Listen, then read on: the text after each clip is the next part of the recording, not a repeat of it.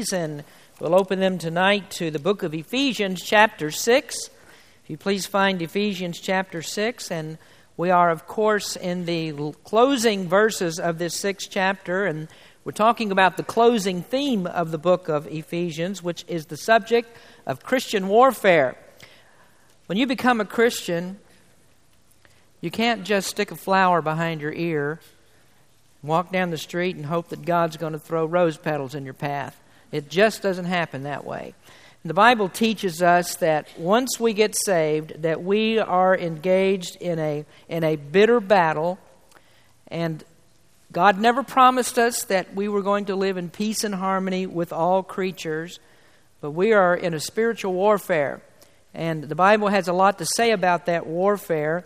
There's an unseen spiritual world out there, and although the devil can't do anything to a Christian as far as taking his soul's salvation away from him, what he does do is he tries to make your life miserable as much as he can, and also to try and ruin your effectiveness for God.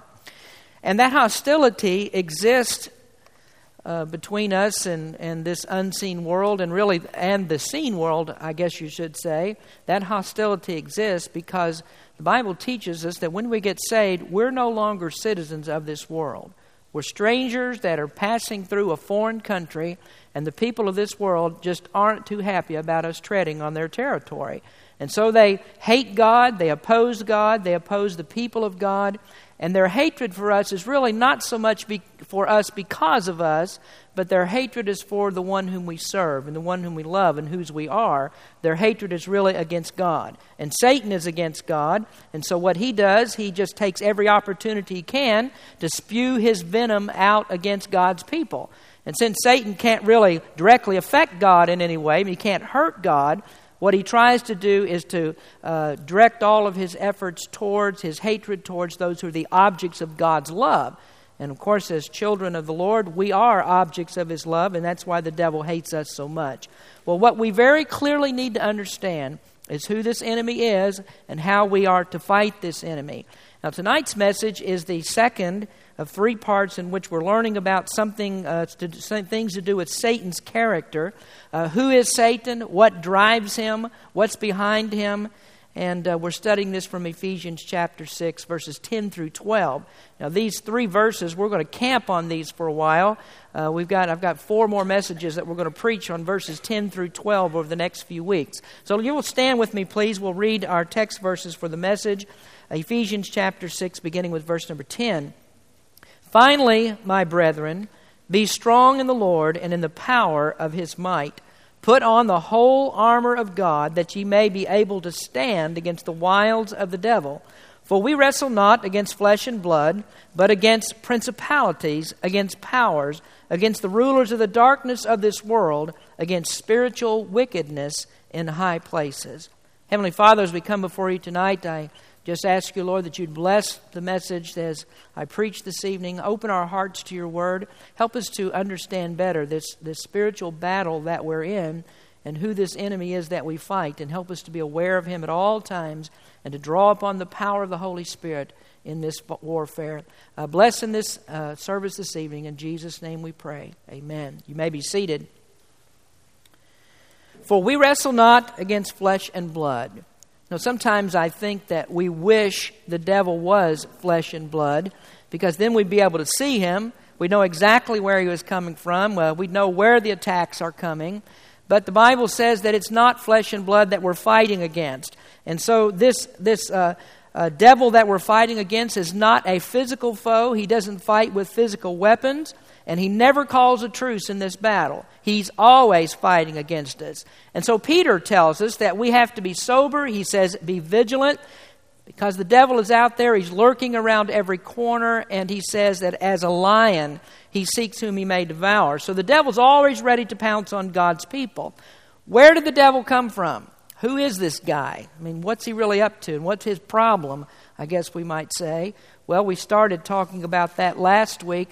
The first thing we discussed was Satan's origin. And what we learned about this is that Satan actually began innocuously enough. I mean, he wasn't Satan when he was created, and he is a created being. God's the one who made him, but God made him one of his angels. And I think that Scriptures teach us that, indicate that Lucifer, or Satan, is one of the highest orders of angels. He was the anointed cherub, the Word of God says, which makes him one of the creatures that was responsible for guarding the holiness, the justice, and the righteousness of God. And there are some people who say that he is so powerful that really he is the counterpart of Michael the archangel. And we'll be talking about Michael the archangel along with our study of angels in just a few weeks. And we'll learn that it appears that Michael the archangel is the highest of the order of angels and very well possibly could be a counterpart to Lucifer. Well, we don't really have any clear insight into this hierarchy of angels, but regardless of what we know about it, we do know this, that Satan is a very powerful creature. The Bible also teaches that he became prideful and he didn't want God to rule over him. He wasn't happy to be second to anyone. He didn't want to be under God's authority. And it suggested also that when God created man, that may be the very thing that set Satan off, set Lucifer off to cause him to rebel against God. And that's because God said that he was going to make man to have dominion over the earth, that man was his crowning act in creation, and that angels would eventually have to serve men. And so Satan, or Lucifer, was not happy with that either, and so he was not going to be subservient either to God or to man. And that may very well have been part of the cause. But he became rebellious and he entered into a direct revolt against God. He defected, and in his rebellion, it's likely that 1/3 of all the angels followed him in that.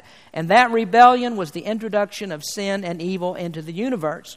Then another thing we learned about last week as we talked about Lucifer is that his name was changed to Satan, or the Bible calls him Satan now, and that name actually means adversary. It means opposer, and he became the opposer of both God and man.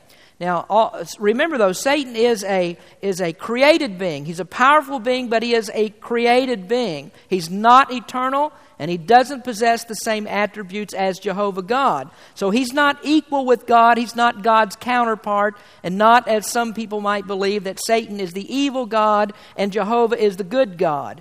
No, they're no way equal in that sense. And since he's not eternal, he's not omnipotent, he's not omniscient, he's not omnipresent, he can't be everywhere at one time, and so he needs a lot of help to do what he does. And of course, he does have a lot of help. There are perhaps billions of these evil angels that follow Satan. Those are what we call demons. And not only does Satan have these demons to help him, but at times he also enlists men to do his work. And of course, the greater part of the world is unsaved, and they do what Satan wants them to do. So he influences lost men. Sometimes that influence can result in a direct possession of a person's body. That would be evil people or lost people, of course. But then he can also use saved men. He can't inhabit a saved person's body, but he does influence our minds to do things that are against God. So that's why the Bible tells us that we're to watch out for him. We're to understand that we are in a struggle. We are in a fight. And although Satan is not able to hurt a Christian in the way, as I said a moment ago, that he can take his soul, yet Satan poses a real threat to us. Because when we're not living in the Spirit and following God as we should, Satan is able to have his way with us. And we also need to learn that we're not going to escape Satan. I mean, he's going to be with us every single day of our lives. So that's why we have to be aware of him. Well, we're going to go on a little bit further and talk about some other things tonight. We've talked about his origin. So now let's describe Satan in his present state. I mean, what is he and what are some of his descriptions? So we're going to talk about Satan's description. And in fact, there is not a single creature in all the Bible that's spoken of more than Satan. There's more information about him than any other single individual in all of Scripture, and he's personified in just about every evil way imaginable. Now, we've already talked about one description. He was given the name Satan. The Bible calls him Satan. That means adversary. And every ounce of opposition within the being of Satan is directed against God's people, and all evil that exists is attributable to Satan. There is no such thing as secondary or tertiary sources of evil. All evil is bound up in Satan, and whenever any opposition to God arises, it has a direct connection to this evil being that the Bible calls Satan. Now, I mentioned last week that there are the elect holy angels of God, and they are confirmed in their holiness, so that there's not now any angel that could actually have another rebellion against God and become another source of evil. Evil is bound up in Satan. And there are perhaps billions, as I said, of those evil angels. None of them are working independently of Satan. He's the mastermind behind it all. And even when the Bible talks about God sending evil, that doesn't mean that God is the author of evil. It just simply means that God is even able to take evil angels if He wants to. If He chooses to do it, He can even take an evil angel and accomplish His purposes with them. Now, an example of that, of course, would be the demons that are released from hell during the tribulation period. We talked a little bit about that last week. Satan is the one who directs those evil angels as they're released from the bottomless pit during the tribulation, but God is the one who allows them to be released. So God's even in control of them. And then you think about Judas. The Bible tells us that Jesus knew that Judas had a devil from the beginning. He knew that he was being influenced by Satan. There was a demon in him, and yet God used Judas to carry out the betrayal of Christ. Now, Judas did exactly what he wanted to do. Every act that he committed was of his own free will, but God, of course, directed this whole process. So my point here is that every evil is attributable to Satan. Even though he doesn't personally perform every single evil, yet all evil comes from him. So if you ever want to lay blame on anybody for all the bad things that happen, then you can just lay it on the devil. So what are some of the descriptions that are given of him? Well, one of them, he's called the devil. And devil is the second most common name for him in Scripture, used 35 different times. When Jesus was taken into the wilderness to be tempted, the Bible says it was the devil that tempted him. And several times throughout that Scripture, it keeps repeating this. It's the devil who's tempting him. When Jesus was talking to the Pharisees, he told them that they were of their father, the devil. So strictly speaking, there's actually only one devil. But you'll notice in your King James Version that often you'll see devils in the plural. And devils refers to these other evil angels that also fell with Satan. For instance, when there was an accusation that was made against John the Baptist, they said, "He hath a devil." The Bible talks about casting out devils. James was talking about unbelief or improper belief when he said the devils also tremble, to believe also and tremble. And so the King James Version uses the word devil sometimes when it's not referring to Satan. When you see it in the plural, it's not referring particularly to Satan. But whenever you see the devil, then that is this one particular person. And the word devils in the King James Version should actually be translated as demons. And as I said, that refers to those other evil angels. Now, before I leave that particular description of the devil, there's a thing that's on a lot of people's minds today, and it has to do with demon possession. And people are always interested in this. Is it possible for Satan, for a devil or a demon to possess a person today? Well, first of all, I would say that if you are a Christian, you don't have anything to fear about demon possession. A demon cannot possess a saved person. Now, that's because the Bible teaches that when we're saved, the Holy Spirit comes to live in us. And in order for a demon to inhabit our body, he'd actually have to come in and push the Holy Spirit out of its temple. And that's not possible. So a Christian never has to worry about being demon possessed. Well, what about unbelievers? Do devils inhabit the bodies, and do they possess unbelievers today? And there are people who argue that demon possession is not possible today, that it was only possible when Jesus was here on the earth, and that Jesus allowed that to happen in order that he might demonstrate very clearly his power over the devil. And so they say demon possession is not possible today. One thing I would say about it is I think it was more noticeable in the time of Jesus simply because Jesus and the apostles had the ability to identify demon possession. And that's one thing I'm not too sure about today, whether we can correctly always identify this demon possession. I mean, can we really determine that so easily? And then I also lean against the idea that we're able to cast out devils if they do inhabit people's bodies, then I don't think that we have the ability to cast out devils in the same way that the apostles did. And I'm certain about this, that there is no rite of exorcism or hocus pocus that's done by the Roman Catholic Church in order to cast out demons. And I can give you one proof of that, which comes from Matthew chapter 12, what Jesus said. He said, "And if Satan cast out Satan, he is divided against himself. How then shall his kingdom stand?" Now, my position is the Catholic Church is full of demons, and if they start casting them out, then Satan's working against himself. So I don't think that there is any exorcism ritual that you go by that you can cast out demons. The only way you're going to be able to cast out a demon, if there is one, I think, is by prayer. You pray for somebody to get saved, and then when that person gets saved, then the Holy Spirit moves in and the demon has to move out. And then I also believe that demon possession is far more prevalent in other countries than it is in the United States. I touched on this maybe a little bit in the Sunday night sermon this past week, but our nation is pretty much largely Christianized, so to speak, and so our people are not really superstitious, and so the devil doesn't work openly here like he does in many foreign countries.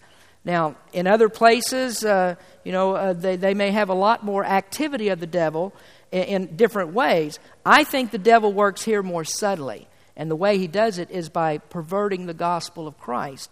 And the devil can have his way and accomplish his purposes just as easily by perverting the gospel as he can by influencing somebody in a foreign country to practice some kind of voodoo or to call directly on the name of the devil.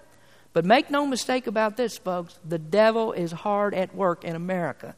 The devil's working hard against us, and we're surrounded on all sides by demons. And the devil will take a crack at you anytime he can, just as well as he will somebody in a jungle somewhere. So we need to watch out for the devil. America, of course, has more gospel preaching than any other country. We send out more missionaries, and so that means that we are likely to incur the wrath of the devil here for what we do. Now, the second thing we want to talk about here, another description, is that he is called a prince. Now, back here in the chapter 2 of Ephesians, he's called the prince of the power of the air. And in John 12, verse 31, he's called the prince of this world. In Matthew chapter 12, the Pharisees referred to him as Beelzebub, the prince of devils. And that's kind of an interesting name given to Satan, because at the time of Jesus, Beelzebub was actually an interchangeable name for Satan. So you could use either one of those and they'd know exactly what you were talking about, either Satan or Beelzebub. And it actually has roots back in the Old Testament in the worship of Baal. If you remember Elijah on Mount Carmel, that he came against all those prophets of Baal and called down fire from God out of heaven to consume his sacrifice. Well, all of those people were Baal worshipers. Baal was a god worshipped by the Canaanite people, mostly or particularly by the Philistines. And his name is actually a translation of something you're probably familiar with. Anybody ever heard of the Lord of the Flies? That's a translation of Beelzebub. Actually, it is the Lord of things that fly. And I would tell anybody who likes to delve into these kinds of things, stay away from it. You don't want to mess with this. You can get yourself in a lot of trouble by being curious about things of the devil. So he's a prince of evil. And as the prince of evil, Satan has been depicted in several different forms. Now, if you have small children with you tonight, I want you to cover their eyes for just a moment because I want to show you something I don't want these small kids to see. So I'll give you a chance to do that. All right, flash that up there for me, Corey. This is a picture that some have of the devil. This particular one is Baphomet, which shows the devil as a goat-like creature, has feet like a goat and so forth, and a winged creature. You can take that off now. But that is a man's depiction of the devil. That's a man's drawing. Nobody has actually ever seen Satan. Now, certainly we haven't seen him as he was described in the Garden of Eden, where Eve saw him come as a serpent in a very beautiful form. We have no idea what that was like. We don't know what he looks like. We don't have any idea as far as when the Bible describes him as a dragon, what that's all about. We just simply don't know those things. But we do have that description. If you remember that we read last week from Revelation chapter 9, where it talked about those demons that come out of the bottomless pit. It gives us a horrible description of those. And that's why I say that, people who have even more than just a passing interest in things of the devil are going to find themselves in a lot of trouble if you get too interested in it. Now, I think one of the interesting things about this is that with the Roman Catholic Church, in their cathedrals, like the cathedral at Notre Dame, you see those. Anybody know what a gargoyle is? Well, a gargoyle is actually somebody's depiction of a demonic creature. And why they have those on the churches, I don't know, but I guess it's apropos. But we really don't know what these demons look like other than what the Bible tells us about them. Now, another thing that we have in the Scriptures is a description of the elect angels of God. The seraphim and the cherubim are both given a description in the Bible, and we'll talk about that when we get to angels, and probably not what most people would expect, not the idea that we get of angels really, or a picture that we have in our mind. So we don't really know all of the ways that Satan and demons can present themselves, but what we do know about Satan is he is the prince of all of these hideous creatures. He's the prince of all of that. And he has an alliance of all these horrible creatures, and anybody who gets in an alliance with the devil doesn't really have any idea just how horrible that is. Now, here's a third thing that the Bible says about him. He's called a god. In 2 Corinthians 4, verse 4, he's called the god of this world, in whom the god of this world hath blinded the minds of them which believe not, lest the light of the glorious gospel of Christ, who is the image of God, should shine unto them. Now, we're going to stop there for just a moment, and we're going to look at this verse in 2 Corinthians 4, chapter 4, verse 4, where Satan is called a god. Now, the Bible very clearly tells us here that Satan has the power to blind the eyes of men so that the gospel of Christ cannot penetrate into their hearts. Now, this shows us, I think, that Satan really has more power and more ability than we can fathom. And most people are not willing to give the devil his due in this area. And they really don't understand just how blinding and powerful that the devil is in this area. And so we have many people today who preach that coming to Christ is simply an act of a person's will, that you can overcome this blinding force of the devil just any time that you want to. But the Bible teaches us that he keeps men blinded to the gospel of Christ. Now, the Bible already has told us that men are disposed against God. We are haters of God. And here we have this extra power of unbelief that's behind all this. And yet there's still preachers that'll tell us that salvation, well, that's just a simple decision that somebody decides to make. And they say that when you hear the gospel, it's easy to believe, as if there is no supernatural working of the Holy Spirit that's required in order to show a person what kind of condition that he's really in. That we really don't have to have the Holy Spirit to do that. And they say that if God causes you to believe, if God turns you to belief or turns you to Christ by an act of his own sovereign will and by his sovereign pleasure, then what God is actually doing is violating your free will. And your free will is king. You can't violate a person's free will. Do you see the foolishness of that? Folks, it is impossible for a person to overcome his natural depravity, much less to overcome this force that's behind all of this, actively blinding men's eyes towards the gospel of Christ. And so that's why it makes it absolutely essential that there be a supernatural regenerating work in a person's heart that enables that person to believe so they can come to Christ. No person will ever come to Christ or ever be disposed towards God unless God does a regenerating work. And yet you have that saying that, we've mentioned so many times before. People say, well, God's done all he can do for you. And so now it's all up to you. You got to take the next step. Shame on preachers who underestimate the power of the devil. It's right here in the Scriptures. What does it really take to bring a person out from under the spell of Satan? Paul tells us in Colossians chapter 1. He says, giving thanks unto the Father, which hath made us meet to be partakers of the inheritance of the saints in light, who hath delivered us from the power of darkness and hath translated us into the kingdom of his dear Son. Satan is called a god because he has supernatural powers that are unparalleled in men.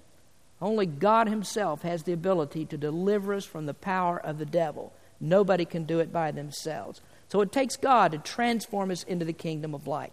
Now, a fourth description that we have in the Bible about Satan is he's called a ruler. Now, if you'll go back here to Ephesians 6:12 in our text verses, it says, "For we wrestle not against flesh and blood, but against principalities, against powers, against the rulers of the darkness of this world."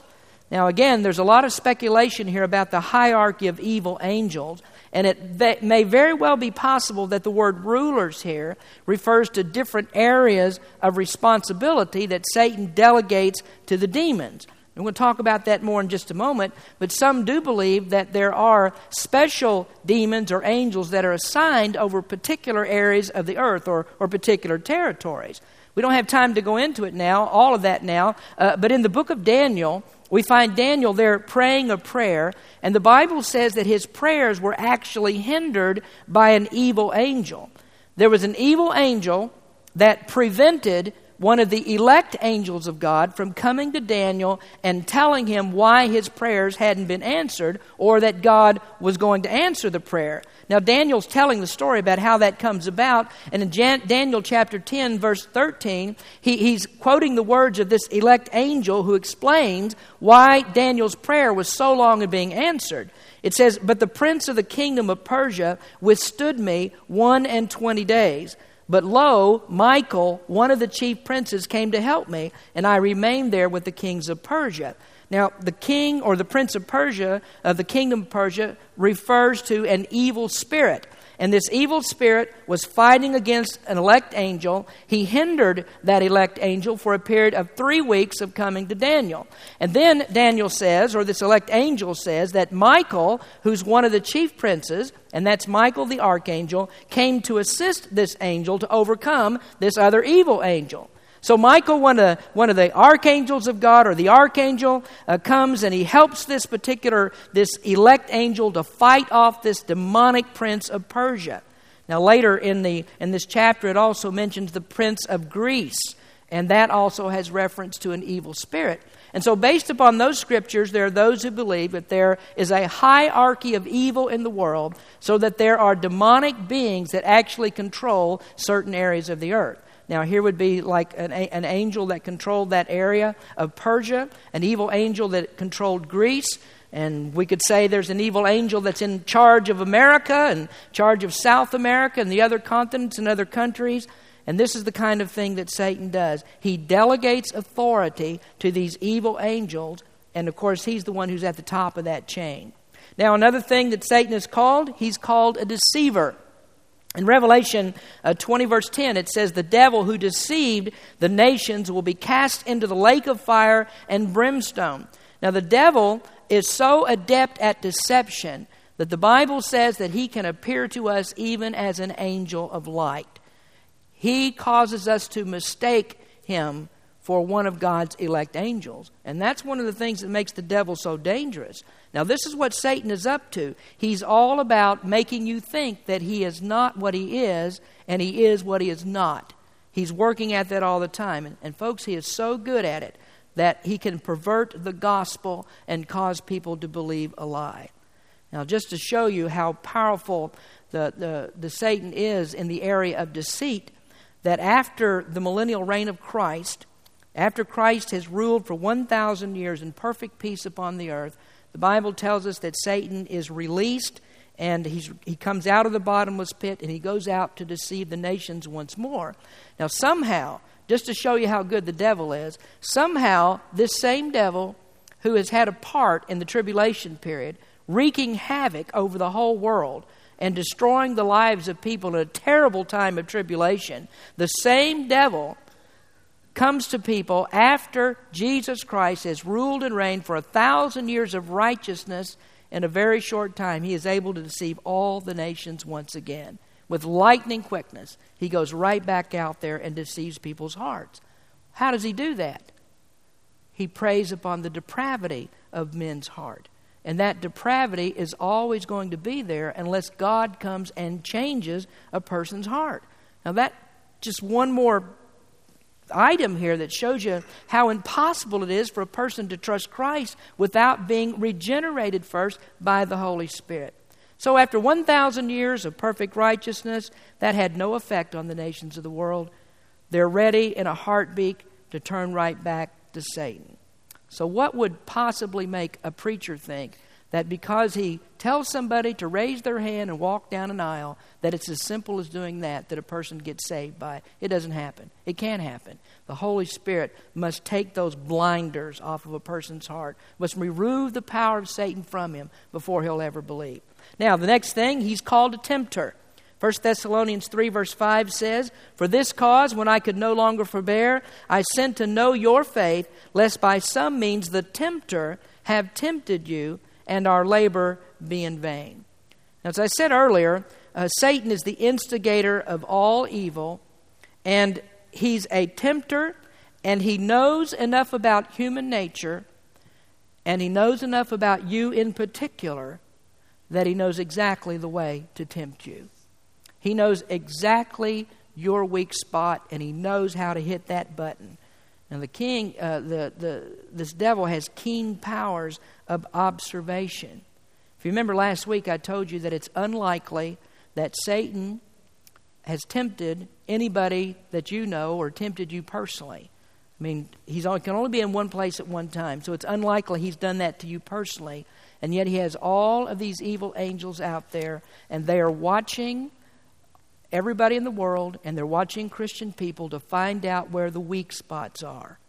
After the services last week, someone asked me whether the evil angels can go out and work on their own. I mean, does an evil angel just decide to take off and do his own thing and do his own temptation or whatever? I think the best way to explain that is that Satan has a game plan. I mean, he's got his cheat sheet, and all the evil angels are clued in to the devil's game plan. And they all work in exactly the same way. They all have the same methods. They have the same devices. And after 6,000 years of human history, they have seen it all. They know it's impossible, I should say, it's impossible for you to throw something at the devil that he hasn't seen before. He's been around too long, and his powers of observation are beyond belief. And so on behalf of the devil, all of these demons start to put into play all the deviant tricks that cause people to sin against God. And you know a remarkable thing about this is that all of these evil angels were at one time good angels, just like Lucifer was. And it's very likely that every one of them were very close or very closely approximate the same power that the devil has. So now you have 6 billion... I said 6 billion. You have 6 billion people in the world, and at least that many evil angels probably, or even more, all of them possibly with nearly or as much power as Satan has. And every one of them has eons of experience. All of them are lightning quick. All of them are smarter than you are. How do you think you're ever going to outwit them? How are you going to outmaneuver a demon? It's impossible. You can't do it. You can't do it, and so that's why God has given you the ability to resist. Now, the Bible teaches us that we can resist the devil. But the thing is, resistance of the devil only works in conjunction with the Holy Spirit. It doesn't work without him. So lost people can't resist the powers of the devil. But God has given his people this special power and ability to resist the wiles of the devil. But again, it only works in conjunction with the Holy Spirit. And so when the Bible says resist the devil and he will flee from you, it's not you that the devil's fleeing from. He's fleeing from you going in the power of the Holy Spirit. He's fleeing because you're working in conjunction with God's Holy Spirit. So if you're not saved, that's a very good reason to get saved. It's a good reason to trust the Lord because you don't have the power to resist the devil without Jesus. The next thing is that he's called a murderer. Now, there are a lot of other names that we can apply to Satan that we find in Scripture. We'll stop the descriptions with this one. But the Bible says that he was a murderer from the beginning. That was his intent all along. And when he came to Eve, his purpose was not to help her. His purpose was to murder her. And that's exactly what he did. Through his actions and through the fall of Adam and Eve, Satan actually murdered the human race. All of the human race died spiritually when Satan convinced Adam to follow Eve in eating that forbidden fruit. Well, thank the Lord for this. The Bible teaches there is a second Adam. Now, spiritually, all of us died in the first Adam. But the Bible teaches a second Adam came, and that's Jesus Christ. So Satan, or I should say Adam, is the spiritual representative of all men, all lost men, and Jesus Christ is the spiritual representative of a new race of resurrected believers in Him. So if you're going to live, you have to live through Christ. Well, as I say, there are many other descriptions given in Scripture about Satan. We can talk about him as a liar, as a lion, as the wicked one, Apollyon, Belial, a dragon, Leviathan, and on you go. There's all kinds of names given to him. We're going to finish the lesson, though, with a final observation. We know about his origin. We've talked about his descriptions. And now finally, let's talk about Satan's personality. And there's a lot we can say about his personality, but we're going to confine this to just three aspects very quickly of Satan's personality. The first one is he is intelligent. You know, I've been asked before, if Satan is so intelligent, then why doesn't he give up? He's bound to know he's not going to win, and he can read the Bible, he knows the way things are going. Why doesn't Satan just give up? He's so intelligent. Well, he's intelligent, but he's self-deluded. And men are the same way. I mean, we have some highly intelligent people in the world. There's some highly intelligent scientists. And even though there's incontrovertible proof that there is a God, yet we have scientists who say there is no God. Well, are they stupid people? Are they not intelligent? Of course they're intelligent. They're just self-deluded. And Satan is the most highly intelligent creature in all of the universe. Perhaps he is the most intelligent. I don't know if there are some elect angels of God who may be equal to his intelligence, but he's way up there somewhere, and he's second probably only to God. We're not going to outsmart him. No matter how hard we try, we're not going to outsmart him. Now, I talked a minute ago about Satan's eons of experience. I mean, he's observed humans for so long that there's nothing new under the sun for Satan. He knows where you're going before you ever go there. And even though Satan is not able to read your mind, he makes a highly intelligent guess with uncanny accuracy about what you're going to do next. That's how good he is. You know, I once heard a preacher say that Satan can't read our minds, and so what we need to do is stop verbalizing our plans, because Satan can get our secrets if we do that.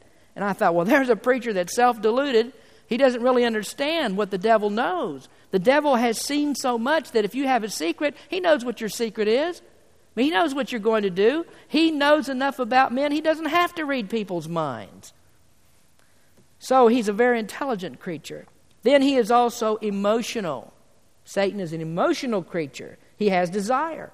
Jesus told Peter that Satan desired to have him to sift him as wheat. And that's what the devil likes to do. He likes to toss you around like a rag doll. He derives his deviant pleasure from everything bad he can do to your life. He has pride. We don't have to go into that anymore, I don't think. We talked about that quite a bit. And pride is what got the best of him, and pride is what's actually going to finally lead him to destruction in hell. He also has wrath. He gets angry about things. The Scripture says that we ought to watch out for the devil's wrath. It says that in the end times, especially, that when the tribulation is winding down, that the devil is full of wrath because he knows he has just a short amount of time. And the Scripture says, "Woe to the inhabitants of the earth and of the sea, for the devil is come down to you, having great wrath, because he knoweth that he hath but the short time." Now, the devil's wrath will be the instrument of devastating calamity during the tribulation period. Now, God is the one who orchestrates it, and God allows it, but it's the devil who implements it. And he'll relish that opportunity as much as he can to destroy the lives of men in that time. Now, the third thing and final thing about him is he is an organizer. Now, think a minute about the devil's organizational abilities. We've already covered this delegation of authority that he gives to the different princes of the world. He has an efficient system that carries out his plan in every corner of the globe. And so when we decide that as a church, for instance, that we are going to send a missionary out to the deepest, darkest jungles of South America or Africa or Indonesia, wherever it might be, the devil already has somebody there ahead of us. He's already beat us to the punch. He is everywhere. He has a great network. And that network runs through every country, among every tribe. It's worldwide, so there's not one single person in all the world who's not affected by the power of the devil. He also has his organized religions, and he has brand name recognition. He started Islam, Buddhism, Hinduism, Taoism, Confucianism, Mormonism, the New Age movement. He has a personal brand of Christianity. You find it worldwide in Roman Catholicism and in Protestantism, and also, believe it or not, he has a Baptist brand as well. And so, the ones or any parts of these denominations that do have enough truth so that people can be saved, he still influences them with false views against God's sovereignty.